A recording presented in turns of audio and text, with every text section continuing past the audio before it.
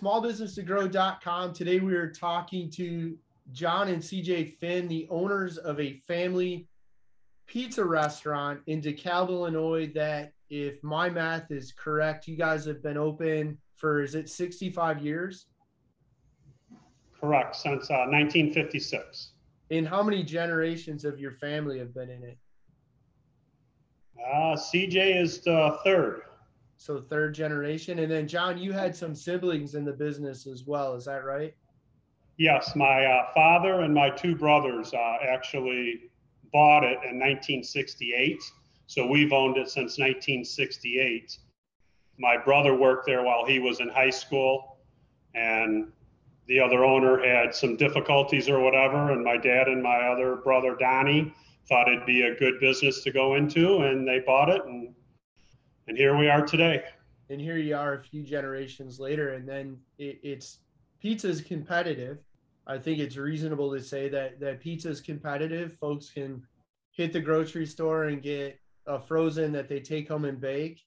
The chain pizza places can make a terribly inexpensive pizza. And here you guys are in a college town, no less. And college students, typically, they're probably going to buy cheap first, if and only if they can't find free. And then after that, they're not ordering. So you guys have made it for 6+ decades, family owned, competitive environment. What do you guys, when you look at that, like, what's your secret? Like, why are you still open? Consistency. You know, we get reviews all the time. Oh, I came here in the 70s, went to NIU. I came back last week, tasted the exact same as it did 40+ years ago. And I mean, you could go to a chain place or somewhere else, and it could taste different every week depending on who's preparing the food. So to hear that, I mean, that's probably the biggest compliment that you could get from somebody. And when you guys look at operations, you're pretty systemized then. Like, you have a set, repeatable way of running your kitchen, I would imagine. Is that a fair statement? We're like an assembly line. We're like a Ford Motor Company. I mean, it starts at one end.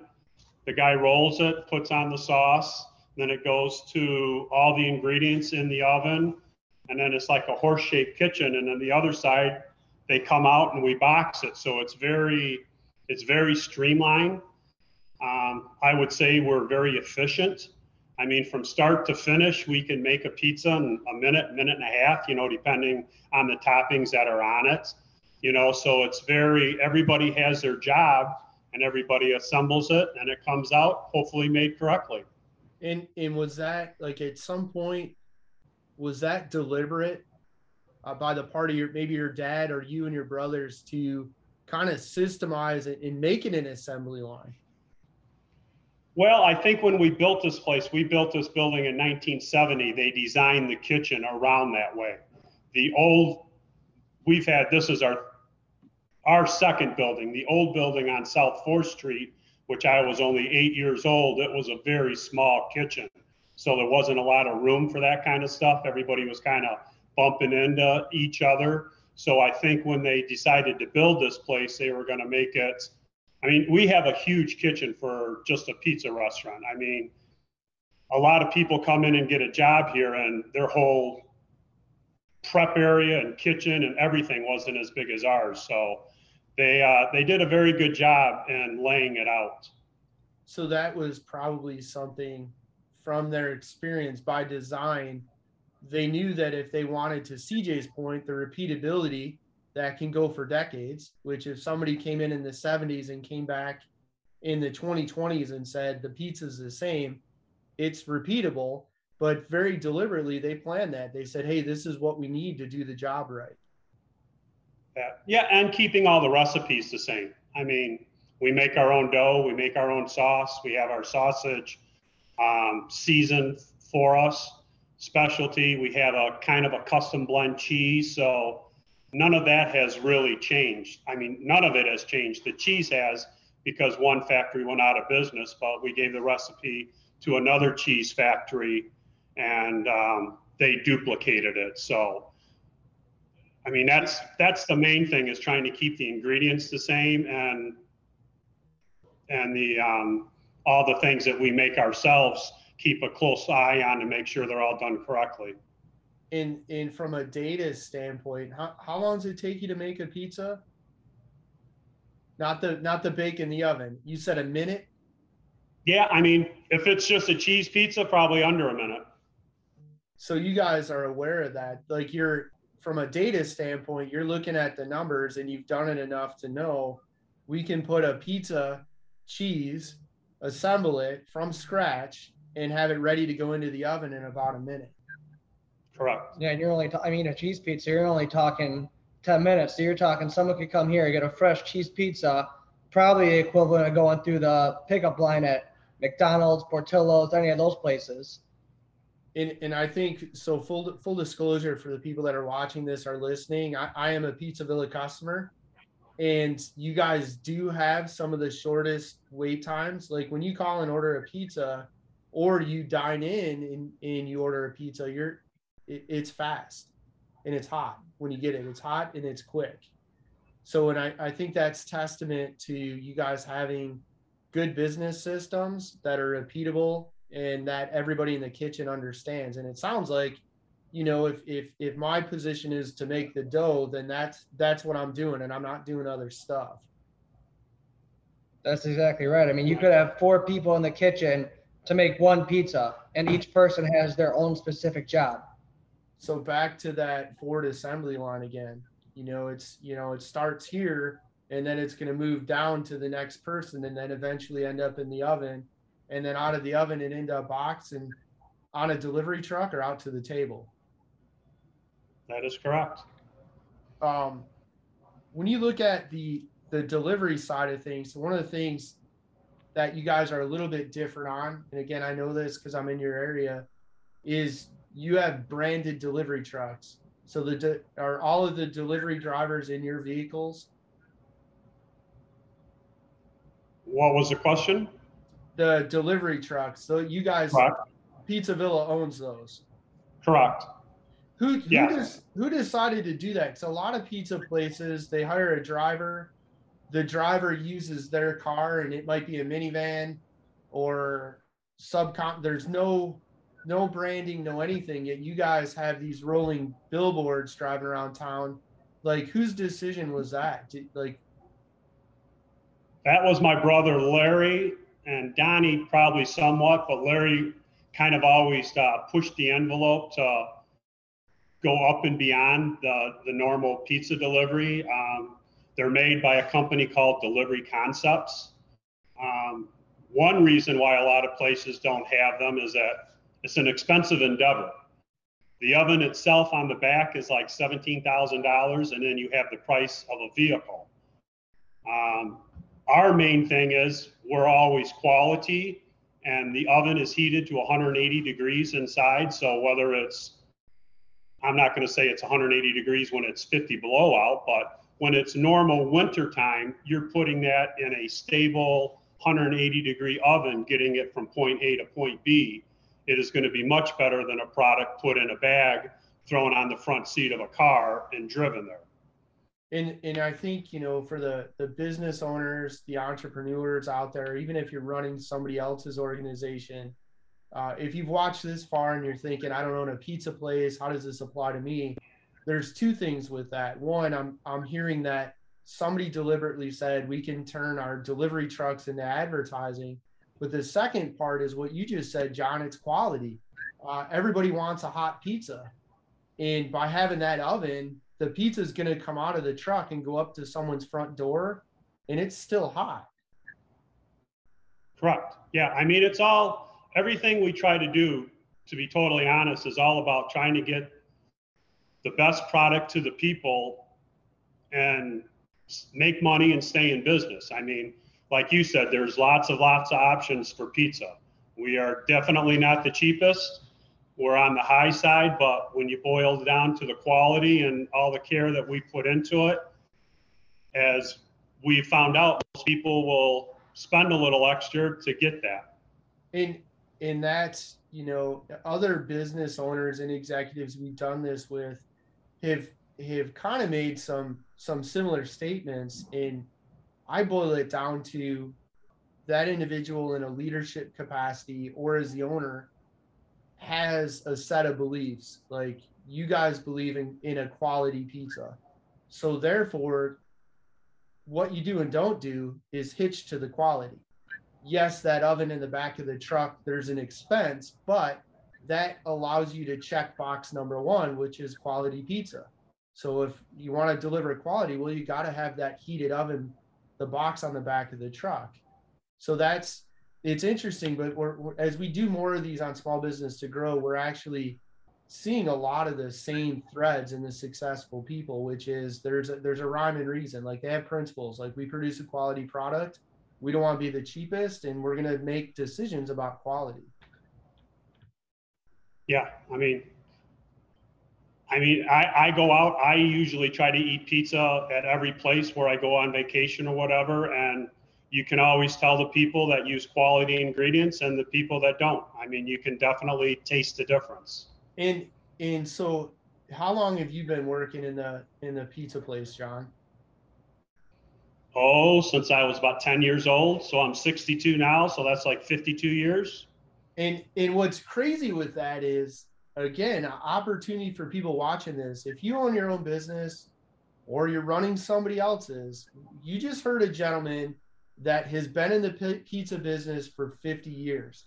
So he could easily delegate to CJ and say, you go order the pizza and try it. But as the owner, you're out there, if you're traveling or whatever, you're taking the time to try other pizza. And you're not trying to pass that off to somebody else. No, I just always think it's always fun to see what other people are doing. I mean, there's a lot of weird stuff out there, but it still boils down to crust, sauce, and cheese. I mean, the ingredients are ingredients. I mean, the weirdness of them or the difference of them. But if you don't have a good crust, a good sauce, and a good cheese, you won't have a good pizza. You want a good pizza, go order a cheese pizza somewhere, see what it tastes like, because everything else you're just hiding. You're hiding everything. If those three are consistent, they're good. It doesn't matter what else you get on your pizza. It should be good. Interesting. And we've even had owners of or one of the co-owners of a large craft distillery. They make whiskey, and the owners had done the same thing, and they still do. They go and walk the liquor aisles themselves and look at other brands' bottles, the labels, the packaging, the shape of the bottle, the color of the glass, all of this. And when you look at the size of your organization, a lot of people would look at it and say, well, they could just pay somebody to do that. But really, you gain a lot of experience by being the one that it knows enough, CJ, like you just said, like, hey, if they're cheese, all you need to do is try the cheese pizza. And you know that from experience. Yeah, I mean, you can't hide it. I mean, there are places out there that use a blend of, they call it fake cheese and mozzarella cheese. There's all different ways you can cut corners in the pizza business. And that's where you guys, so I had this conversation with somebody about your pizza. They said, well, the cheese is different. And my response was, I think if I remember right, in talking to the owner, it's because they use real cheese. And some pizza place, like, I don't know what it is, but it's fake. Right. Or it's partially, or it's 50-50, because cheese is probably one of the most expensive ingredients you have. I mean, it fluctuates a lot. So, I mean, we use 100% mozzarella, low fat. That's all we've ever used. We've never used anything different. And for the other, probably especially with the chains, they're looking for cheap. And to control costs, if you reduce the amount of the 100% mozzarella, you do a blend, it takes cost out, allows you to have a lower price point and maintain or improve profitability. Again, back to you guys being principled on quality, it goes back to the quality. If you cut that, you're going to lose quality. Well, you're not even counting, these places, these chains, it's coming pre-shredded in a bag ready to go. We're getting in blocks, and we're having guys grind the cheese ourselves, put it in tubs, and then we're doing it. So you're taking another 2-3 hours just to get the cheese from the state we got it to a state to put it on the pizza. And that's not Really? worth it to a lot of people. And for you guys, it's worth it because back to the quality. Correct. Right. Well, and plus, I mean, there's no middleman with us. We buy from a cheese manufacturer. I know the owners. We buy just from them. And when you get that cheese that's all prepackaged and pre-ground, they have to mix things in it so it doesn't all clump together. So you're adding something in there that may have a weird taste or whatever. It just doesn't belong in the cheese. Yeah, it's just, I mean, there's nothing in our cheese. We get it from the cheese delivery on Tuesday. We grind it. It's fresh. And we get cheese every week. And our cheese is 7 to 8 days old when we get it, because we also have a time frame on how long the cheese has to sit before we use it to where it browns nice and breaks down nice. So in that regard, and I know some of this because I've talked to you guys about it before, but that is another data point. So you have enough experience to know the cheese needs to age a little bit, if you will, so that it browns nice, which ties back to that quality.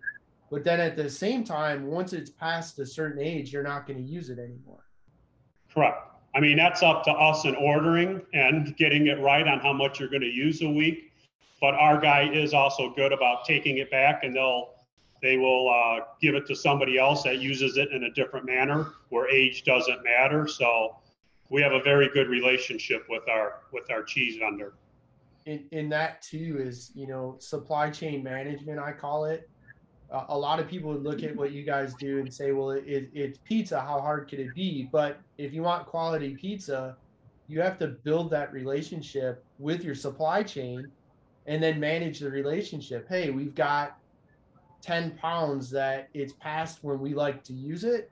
Can you take it back and give us something else? And maybe someone that doesn't care about the age, they'll use it. So that's pretty interesting. Oh, definitely. I mean, and there's once in a while where I'll call them on stuff and say, you know what, it's just not right. And they'll go back into their plant and they'll find a problem. And they always count on me because CJ and I are always here. We see the product, we know what's right and what isn't right. And they say a lot of their customers, they'll say, oh, I never even noticed there was anything wrong with the cheese. So having eyeballs on the cheese every day, every pizza almost, is just a huge plus also. And that goes back to the quality control. I mean, it God forbid something's not right or the cheese is bad, it never ends up in front of the customer. This podcast is brought to you by smallbusinesstogrow.com, the website by entrepreneurs for entrepreneurs. Why reinvent the wheel? Start growing your business with best practices from industry-leading small business owners, executives, and entrepreneurs.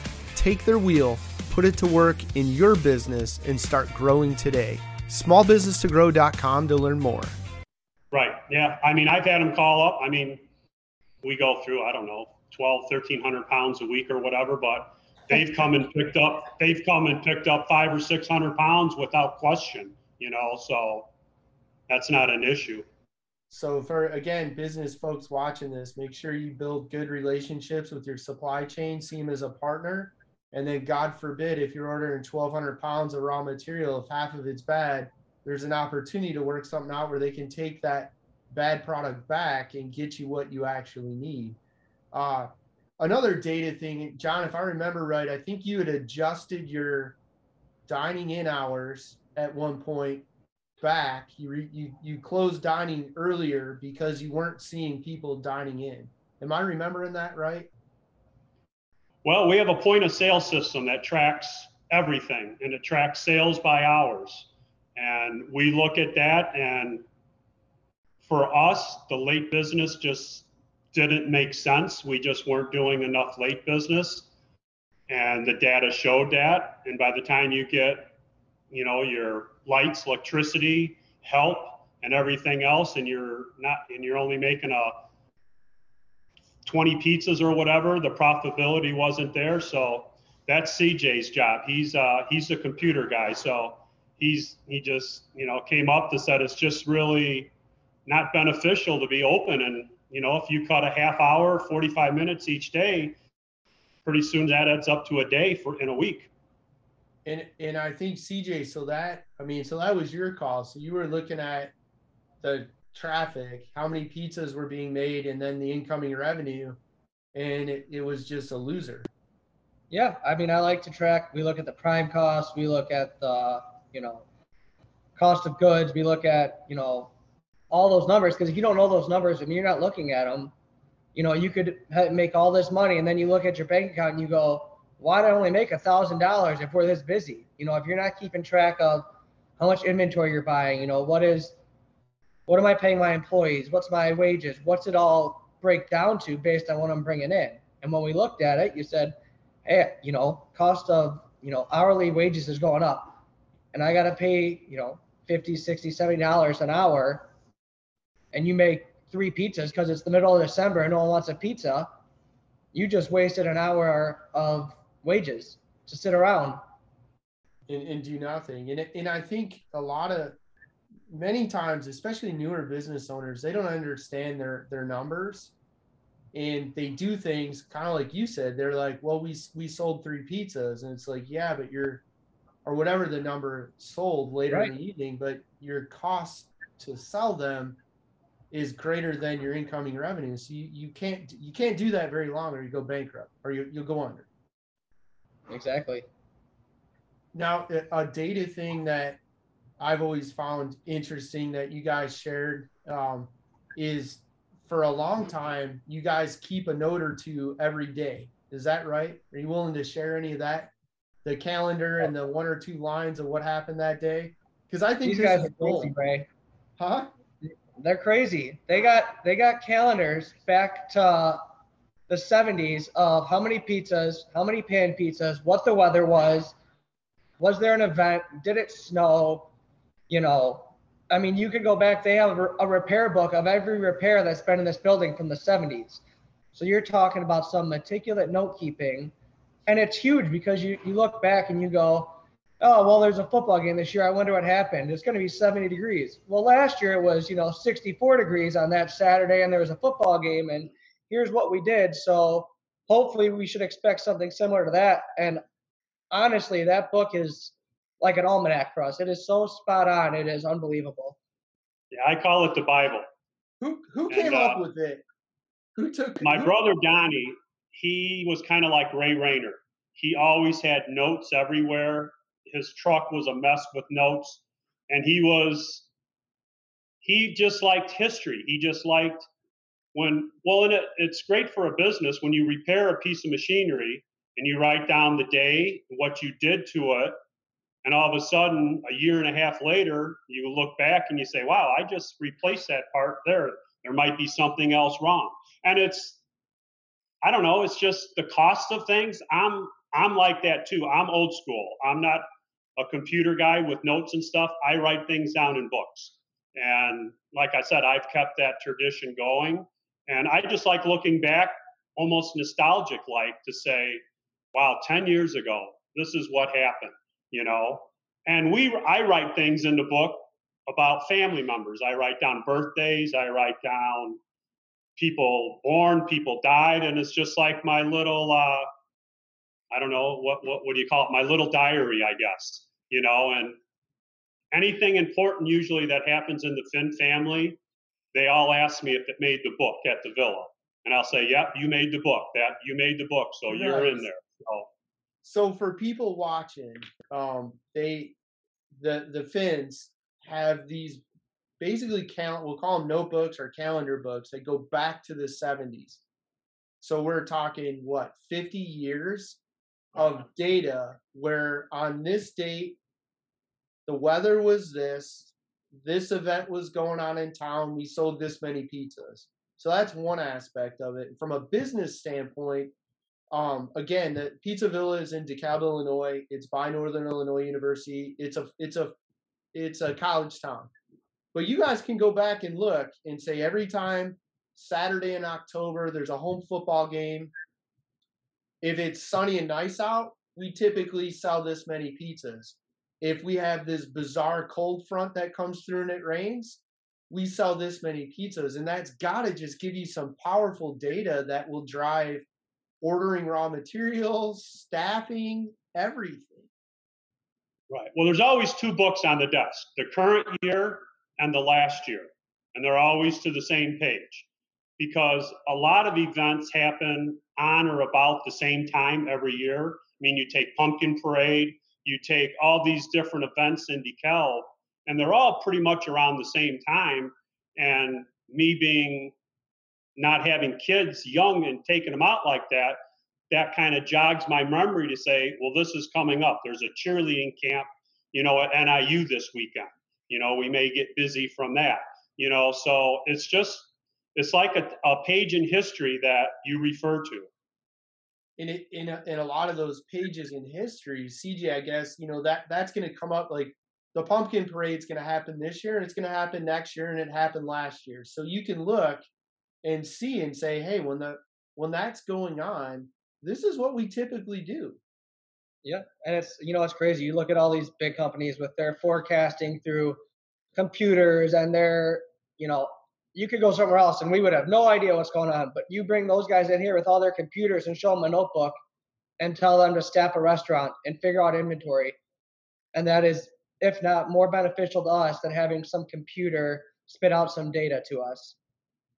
Yeah, I've always thought and I've shared that story that, hey, there's a local pizza place by us. It's family owned and run, has been for decades. And they do this simple thing, like on this date, the weather, this. And I think that's just such an incredible tool. Even for our brick and mortar business, I had management level employees at various times that had the ability to order product, and which was fine. That was delegated and it freed me up. It gave them some control of the organization and whatnot. And I remember one year, one of the employees I didn't give her any reason not to. She ordered, it was probably 10 times the amount of product we would ever order in that month. And I knew this from looking at the data. Sales are slow. And she did it because we had an event that month. And she's like, well, all these people are coming. We'll sell a lot of it. It's never going to happen. But if I had had a book that was available that showed that, she might have had some guidance, or if I would have been a little more hands-on with that. So I think having that book is gold. I think it's brilliant. We're lucky. Business is pretty consistent. You look at order sheets. We have a target number. How many do you have in stock? What's your target number to hit? And it's a streamlined. Everything here is streamlined and simple. You're not a giant corporation where there's 10 steps between an employee and me and my dad. If there's a problem, it's a one-stop shop. And you guys, and I like the idea of having numbers available that says if you have this much in inventory, order more. And then even the repair side. So I had kept some notes on equipment in our brick and mortar, kind of for the same reason. Sometimes it was a matter of, all right, I know every 20 months I'm going to replace this because, well, it's right here in black and white. Well, right. And we have some older refrigeration units that have tiny little Freon leaks in them. And I look at my repair sheet and I know usually it's 8 to 10 months where it'll need Freon. So every once in a while, I'll glance in there and say, it's been 7 months. And I'll call the guy up, get him over here, put it in before I come in the morning and it's 50 degrees. And then you're working behind the 8 ball then. So it's just, like I said, it's just another tool to try to keep the business running efficiently, basically. And I think that, again, there's a lot of lessons to be learned in little things like that. And because otherwise, in your organization, you have perishables. So if you come in and your refrigeration, if the freezers and coolers are at 50 degrees, you just lost possibly tens of thousands of dollars in raw material, and you're not going across town to replace it immediately, and you probably want to open up for dinner that day. So it's better money. It's much more profitable to be aware of when you're going to need service and preventively take care of the service than walk in and say, oh no, we lost all of this. Right. And I mean, me being 62, I just seem to lose concept of time. Like I'll say, yeah, that happened like 3 months ago, and it was like 9 months ago. Time just gets away from you. It just, it keeps moving, and you're always so busy in your day to day that all of a sudden, yeah, it's 7 months down the road. You better be looking to add some more Freon in that puppy. Or you're gonna have bad food, and Yeah. that's for your business. That's terrible. And even I had a sales manager. He told me that early on. He said you need to carry a notebook. So this is in the late '90s. He said you need to carry a notebook in your pocket. And you always need to have a Sharpie. Like I now have a Sharpie now, and this is where I learned it. He goes, because you can write on anything with that if you need to, and even if you're driving, whatever. But the other thing is you're gonna forget. So if a customer needs something, you put it in that notebook, you got it. And every day you just look back at the notes every morning, and you're not gonna miss something. If you don't have that, you're gonna get busy and forget. Right. And I do that like before I leave work or whatever. I usually sometimes, if I have to make 2 or 3 calls the next morning, I'll write it down on a piece of paper, put it on my desk. When I come in the morning, it just jogs it. I don't forget it. But I'm just blaming that on old age. CJ probably doesn't have that problem.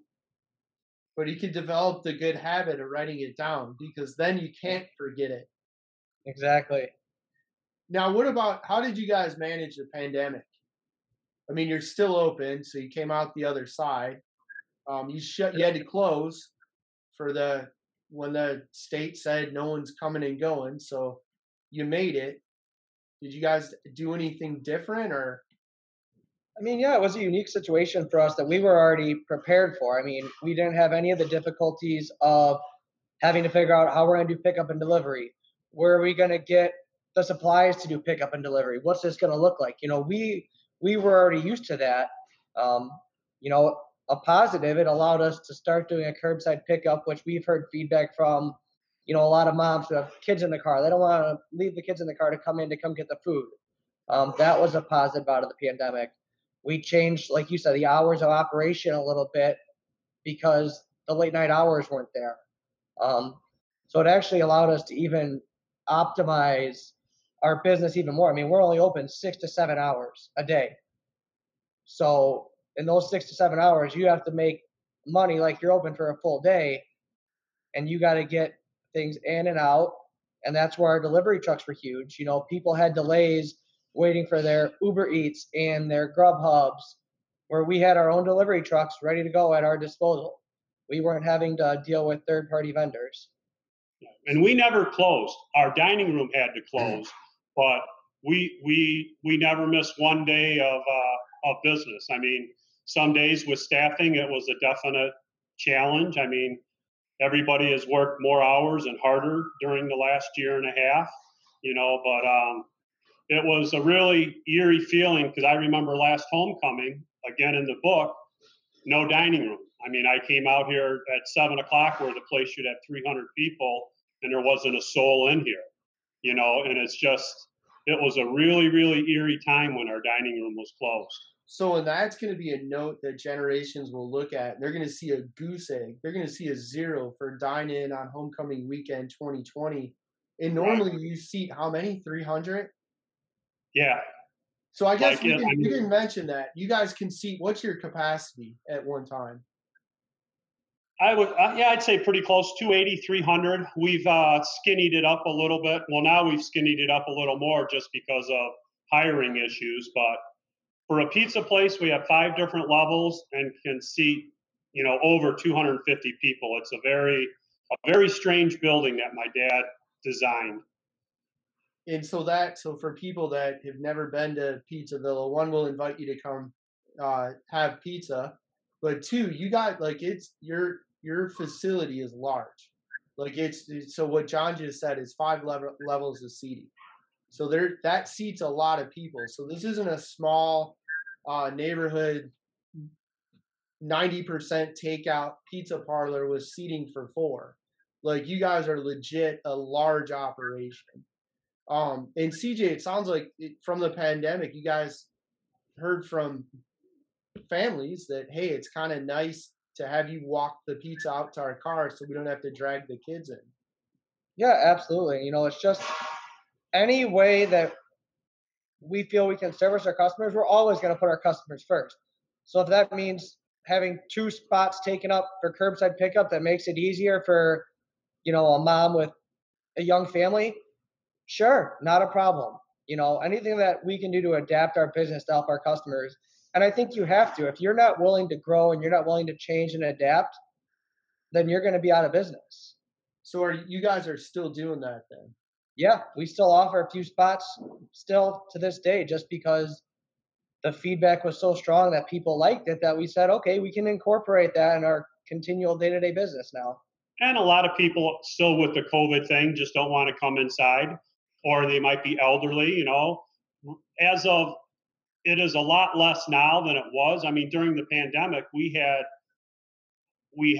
2 of our people, that's all they did was run pizza out to the cars. I mean, that was their only job, was to take food out, and they ran, and they were busy because basically nobody wanted to come in at that time, so that was a big aspect for us, and like CJ said, we were already set up. So pizza places did very well during the pandemic.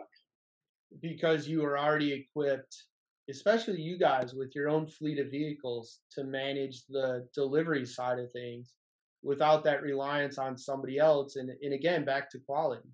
If you try and quality and money, those places take 10 to 15%, and when you're giving away 10% of a margin in the food industry, that's a lot. That's a huge margin. It may not be for a specific item, but for a restaurant, 10% is make or break for some people. So that's critical then. And you guys know your numbers well enough to know you can't give that away. Right. Things that make you guys different, again, because I've been there, and maybe you can shed some light on this, but the beer nuggets, who came up with that? Are they a Villa thing? What restaurant came up with that?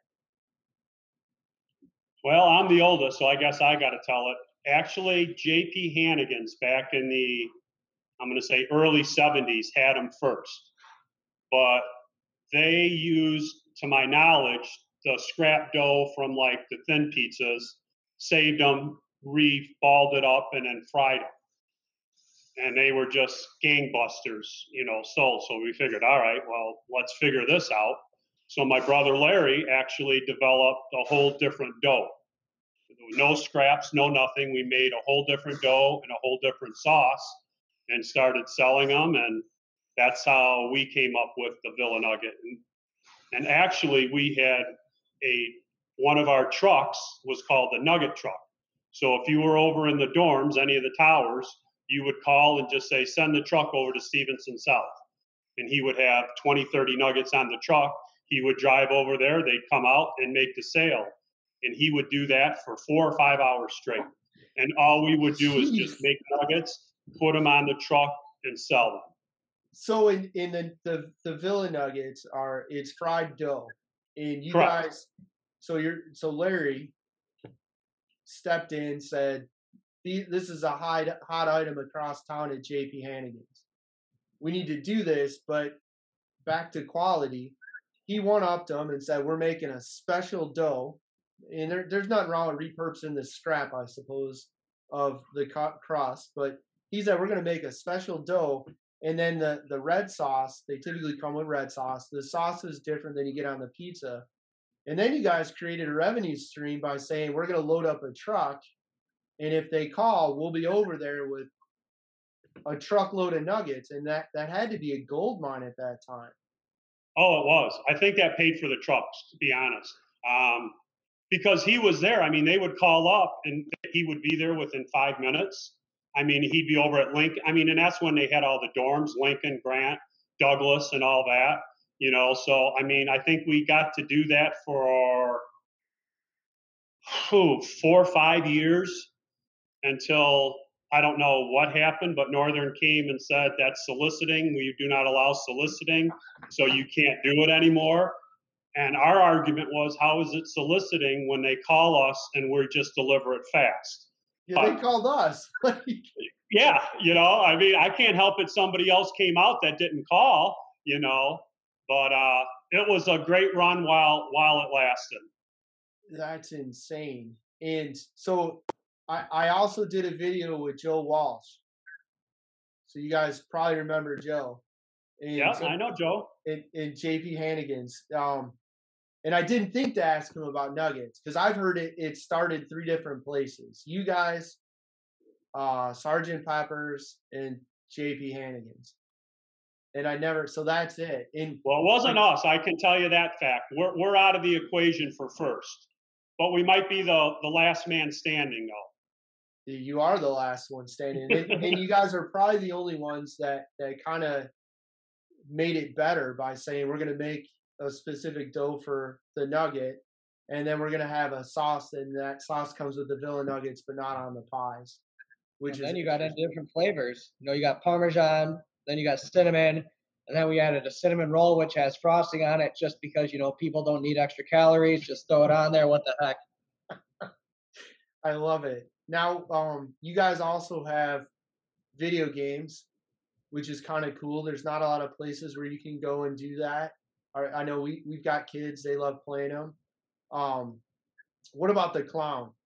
So you guys have an acrobatic electronic clown. And how long has that been in operation? Late 70s, early 80s. My dad saw it, bought it, said, we need this.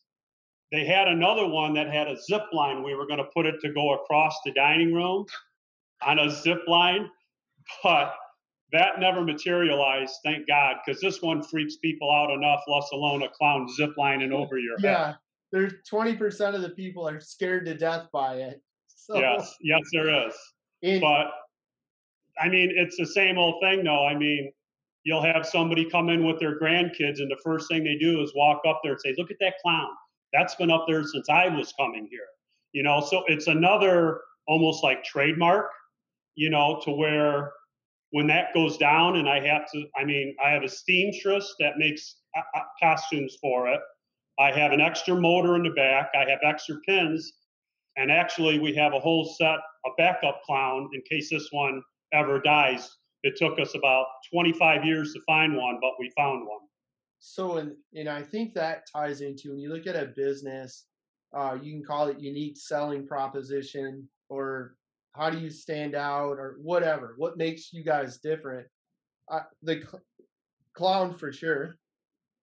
The video games, the Villa nuggets, the fact that the nuggets come with a sauce that's different than the pizza.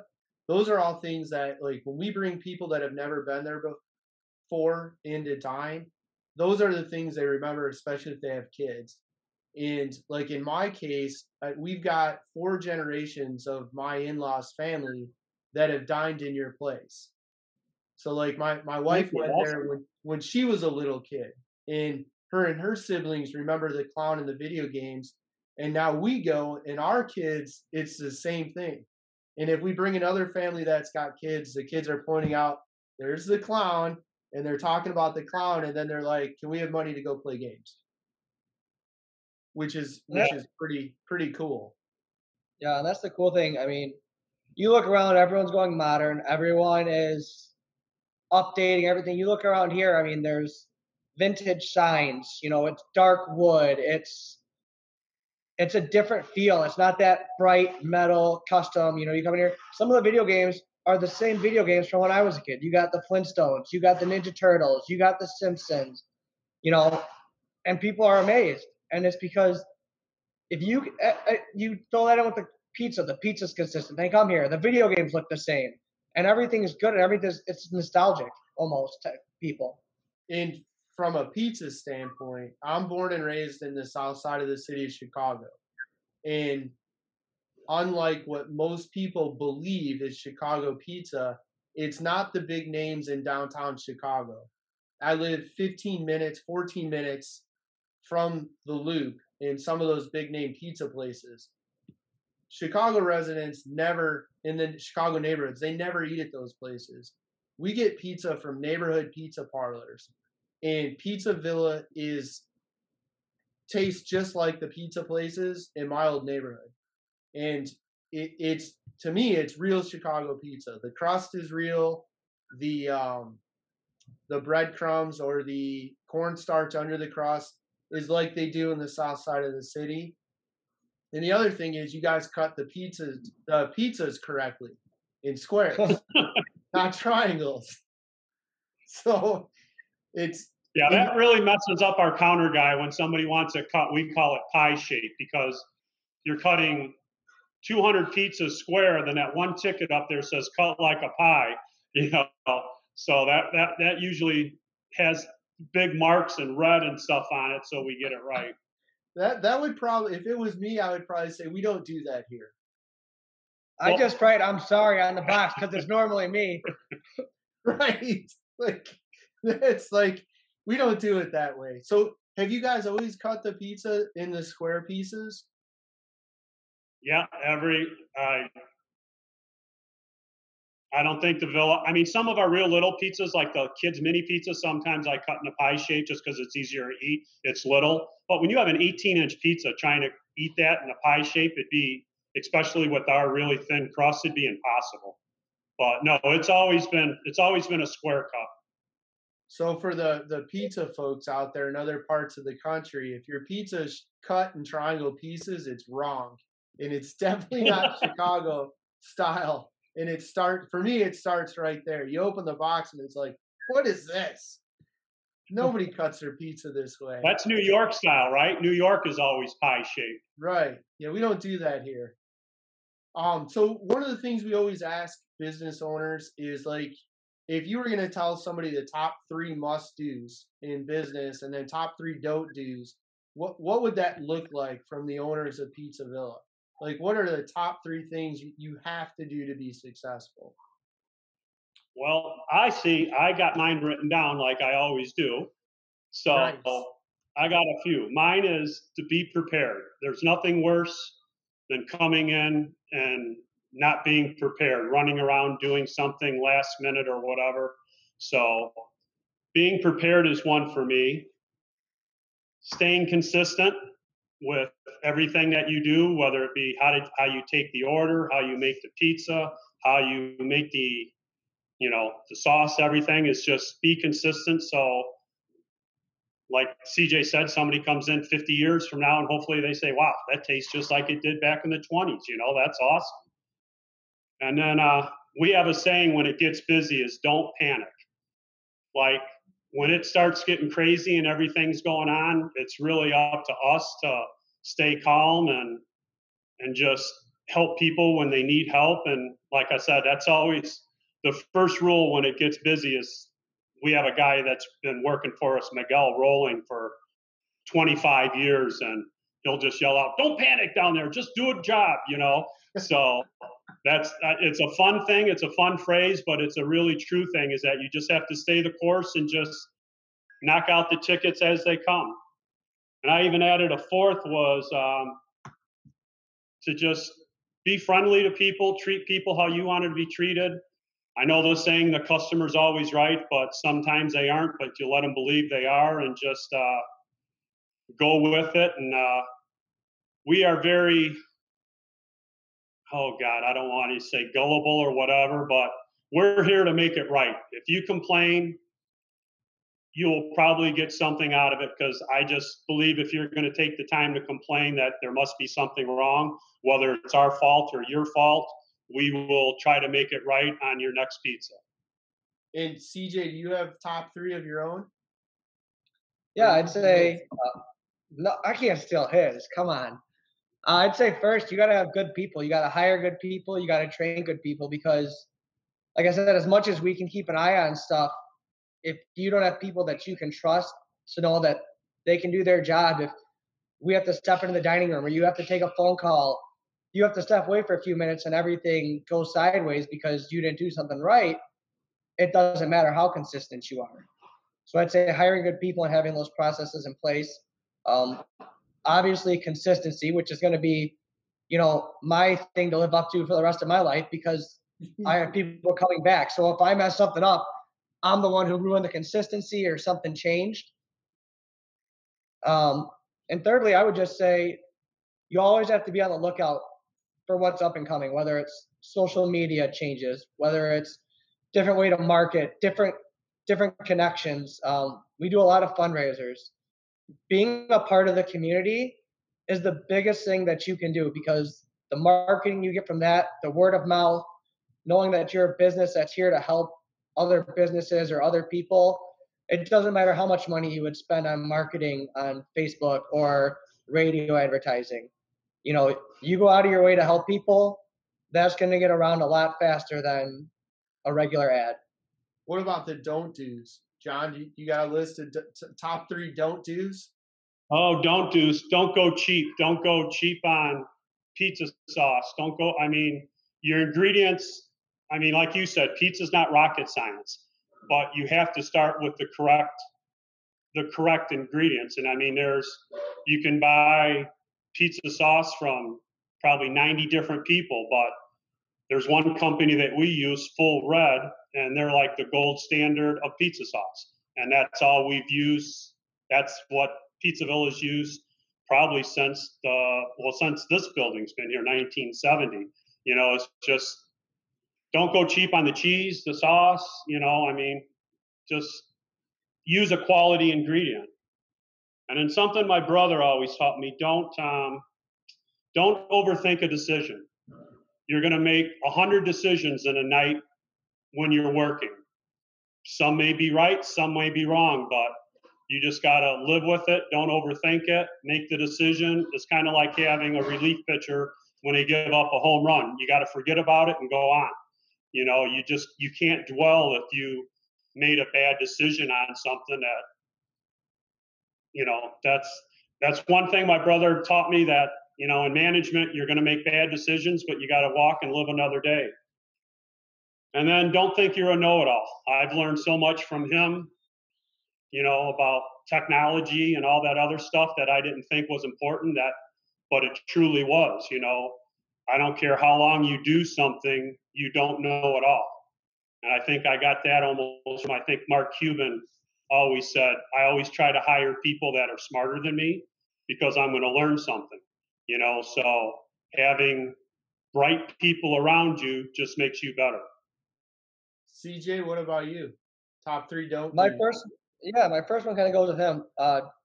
Don't skimp, you know, don't skimp on orders and nuggets. Don't skimp on ingredients. People have grown custom. You know, you order a pizza here, you're not getting a pizza with 7 pieces of sausages on it. You're getting a pizza loaded up with sausage. You're paying for quality. So make sure you're giving the customer quality. Don't skimp, don't go cheap.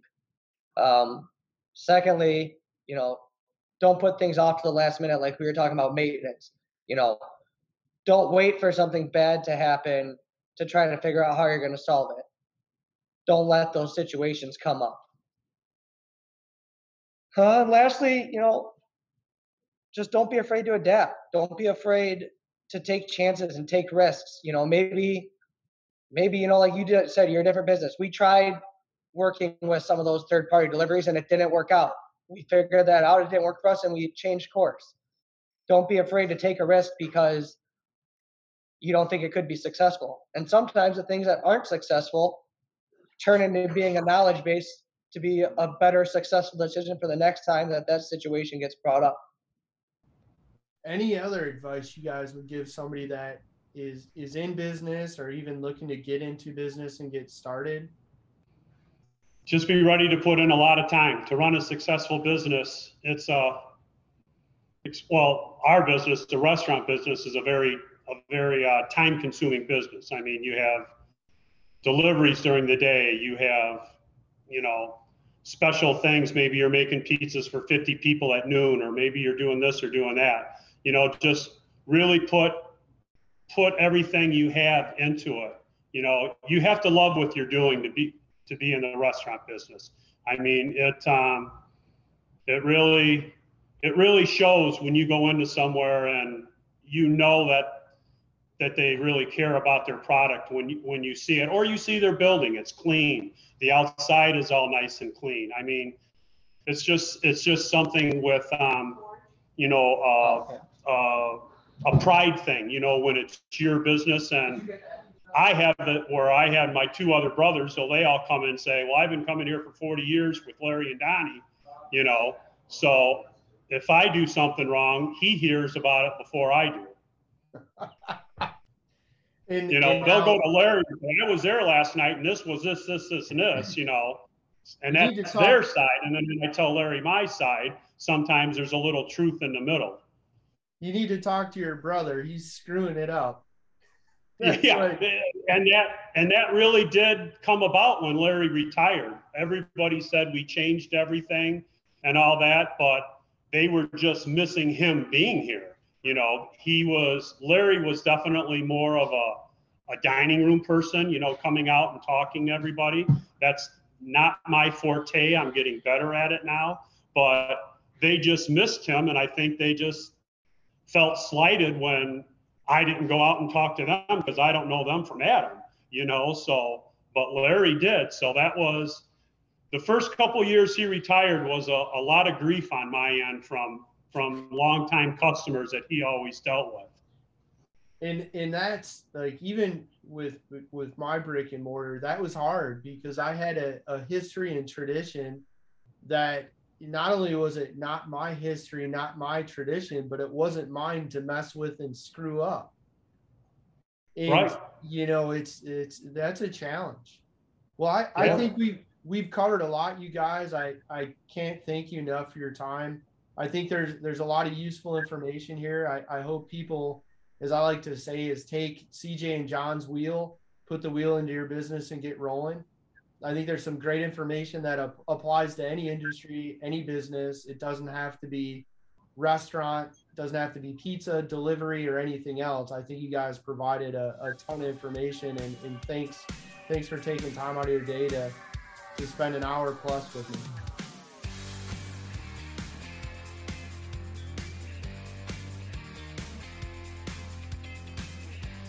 If you like our content, be sure to subscribe to our channel, leave us a comment below.